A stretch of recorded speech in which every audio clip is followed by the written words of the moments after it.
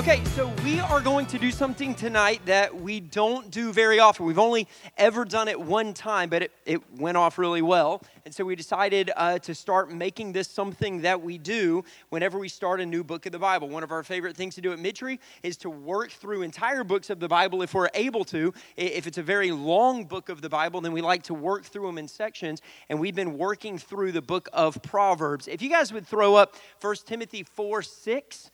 Behind me, if you got your Bibles, you're going to turn to the book of Proverbs chapter 1. But I want to show you this one little, okay. It's very small to me. I thought y'all were seeing that action. This will work. Here's what the Bible says in 1 Timothy, just to give you a little context. Paul, the apostle, is writing this to a young guy in ministry, and here's what Paul says to him. If you put these things, he's referring to God's word, if you put God's word before the brothers, you will be a good servant of Christ Jesus, being trained in the words of the faith and of the good doctrine that you have followed. And so, we are going to do something that is very rare today, but historically was the most normal thing for the gathered body of believers. Not only was it the most normal thing, if you were to hop in a plane and fly to an area in the world where Christianity is illegal, and those places very much exist, that is still how they are doing church many times today. Because a lot of churches are represented by 12 people, 18 people who hide in a room inside a house. They don't have a trained pastor. They don't have somebody who has gone to seminary or done school. And so they just open up their Bibles if they have them. Some of them may only have a New Testament or a few pages, and they read God's word together. One of the advantages of doing this is while typically we'll look at a handful of verses and dig real deep, this gives us the opportunity to have a wide breadth to what God's word is going to show us. It also reminds us that it's God's word that is primary, not some hip, cool pastor or somebody who's really awesome with using words or illustrations. It's God's word that has the power. And then finally, I was thinking about this. It puts a little bit of energy on you to just pursue the Lord when it comes to application. To say, God, this is your word, I'm your child listening, or maybe I haven't sought you at all in my life, or I've been running from you lately in my life. Would you illuminate for me your word? I'm going to show you guys a quote, and while I do, if I can get the other guys to go ahead and hop up here with me. Jimmy, this is yours. Just in case you were confused, I'm going to take mine now. I don't want them to get mixed up. All right.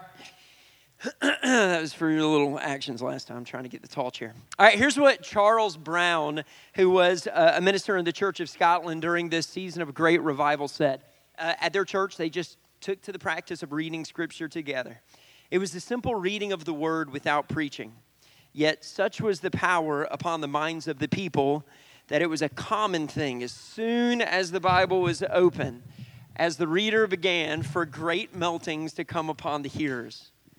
The deepest attention was paid to every word as the sacred verses were slowly and solemnly enunciated.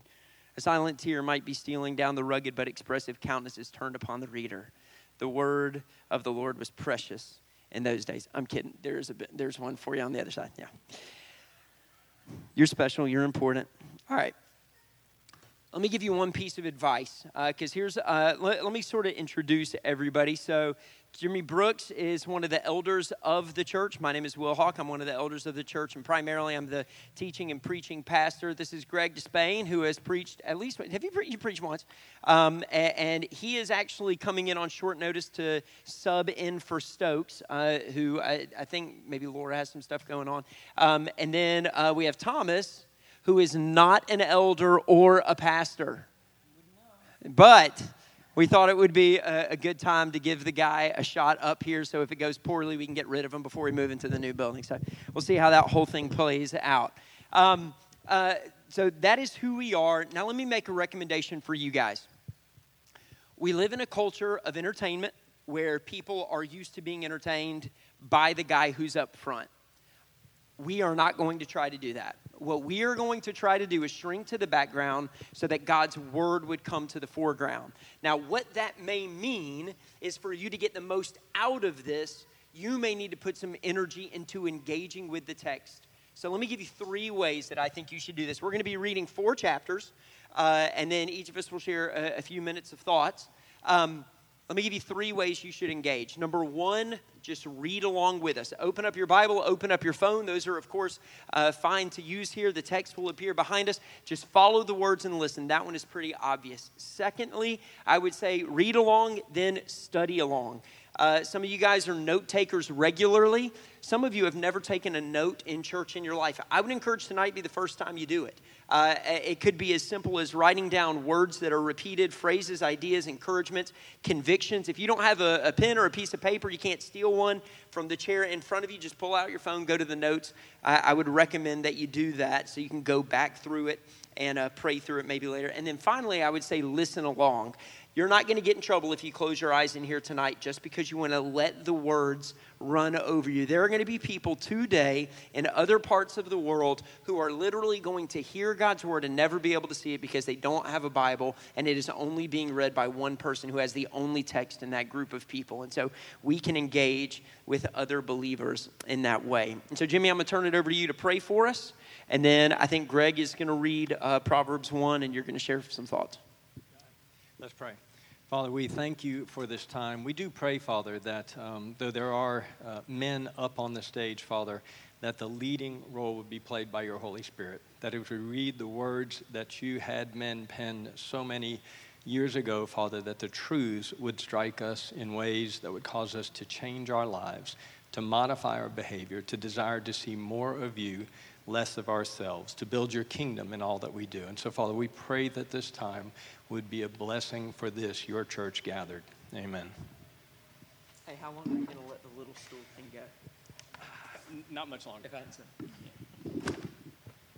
I was getting a cramp. All right, let's read Proverbs 1. I'll read along, and then Jimmy will sort of share some thoughts on it. Proverbs 1:1, the Proverbs of Solomon, son of David, king of Israel. To know wisdom and instruction, to understand words of insight, to receive instruction and wise dealing in righteousness, justice, and equity, to give prudence to the simple, knowledge and discretion to the youth. Let the wise hear and increase in learning, and the one who understands obtain guidance. To understand a proverb and a saying, the words of the wise and their riddles. The fear of the Lord is the beginning of knowledge. Fools despise wisdom and instruction. Hear, my son, your father's instruction, and forsake not your mother's teaching, for they are a graceful garland for your head and pendants for your neck. My son, if sinners entice you, do not consent. If they say, come with us, let us lie in wait for blood. Let us ambush the innocent without reason. Like Sheol, let us swallow them alive and whole, like those who go down to the pit. We shall find all precious goods. We shall fill our houses with plunder. Throw in your lot among us. We will all have one purse. My son, do not walk in the way with them. Hold back your foot from their paths. For their feet run to evil, and they make haste to shed blood. For in vain is a net spread in the sight of any bird. But these men lie in wait for their own blood. They set an ambush for their own lives. Such are the ways of everyone who is greedy for unjust gain. It takes away the life of its possessors. Wisdom cries aloud in the street. In the market she raises her voice. At the head of the noisy street she cries out. At the entrance of the city gates she speaks. How long, O simple ones, will you love being simple? How long will scoffers delight in their scoffing, and fools hate knowledge? If you turn at my reproof, behold, I will pour out my spirit to you. I will make my words known to you. Because I have called and you refuse to listen, have stretched out my hand and no one has heeded. Because you have ignored all my counsel and would have none of my reproof. I also will laugh at your calamity. I will mock when terror strikes you. When terror strikes you like a storm and your calamity comes like a whirlwind, when distress and anguish come upon you. Then they will call upon me, but I will not answer. They will seek me diligently, but will not find me, because they hated knowledge and did not choose the fear of the Lord, would have none of my counsel and despised all my reproof. Therefore they shall eat the fruit of their way and have their fill of their own devices. For the simple are killed by their turning away, and the complacency of fools destroys them. But whoever listens to me will dwell secure and will be at ease without dread of disaster. Thank you, Greg. All right, so we did do this once before, and I remember spending a lot of time preparing last time. Not so much this time, yeah. Oh, great. So, This would be great. yeah, this will be good, though. So in thinking about Proverbs chapter 1, in fact, about 2 weeks ago, we were sitting at our elder meeting, Chick-fil-A, one morning. Stokes was there. I really wish he was here tonight. Not that, Greg, I don't want you to be here, but I think he would have enjoyed this, and I so enjoy hearing his perspective. But we said, okay, who gets chapter 1, 2, 3, 4? And we'll give the old guy chapter 1. And I thought, oh, great, now I got to go first again. But I thought about it. I thought, You it's went really, first last time? I think I went first last time. I'm not sure. But it really makes it easy because chapter 1 is really pretty easy. I mean, it's a pretty straightforward lesson here. And I thought about, you talked about Solomon the last couple of weeks and wisdom. Solomon asked God for wisdom, and God granted it to him. And the scriptures say he was wise like no one has been or ever will be again. And yet, if you think about Solomon, he really was smart beyond his years when he asked God for that. Because Solomon knew what he didn't know. And so often when you're a young person, I'm going to talk a little bit about chronology maybe, but I know I didn't know what I didn't know. You know, I thought I knew everything. I could fix everything, do everything. Didn't need older people's advice. Now you know that you know. Now I know that I know. This could go on forever. So Proverbs chapter 1 is split into 4 parts. 4 parts. 1 through 6 is just introduction to the book of Proverbs, what it's here for, why we're reading it, the use of Proverbs.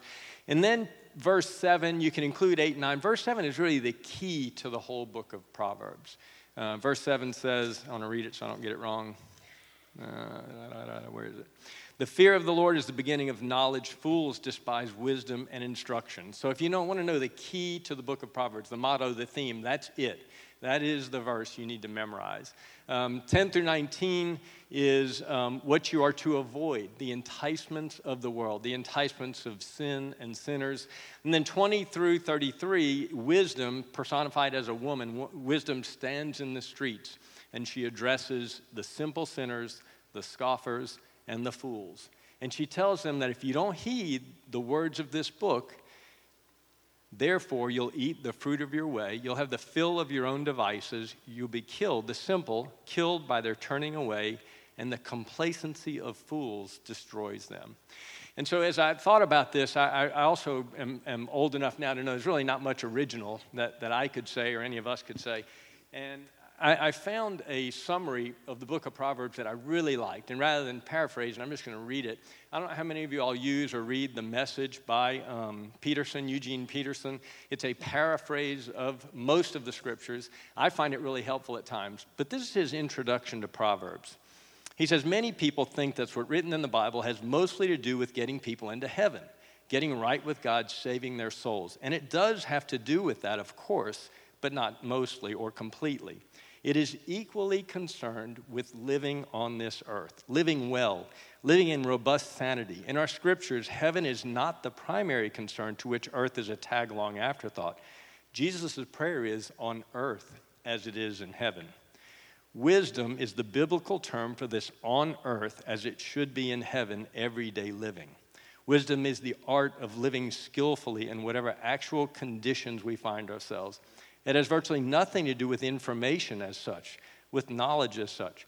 A college degree is no certification of wisdom, nor is it primarily concerned with keeping us out of moral mud puddles, although it does have a profound moral effect upon us.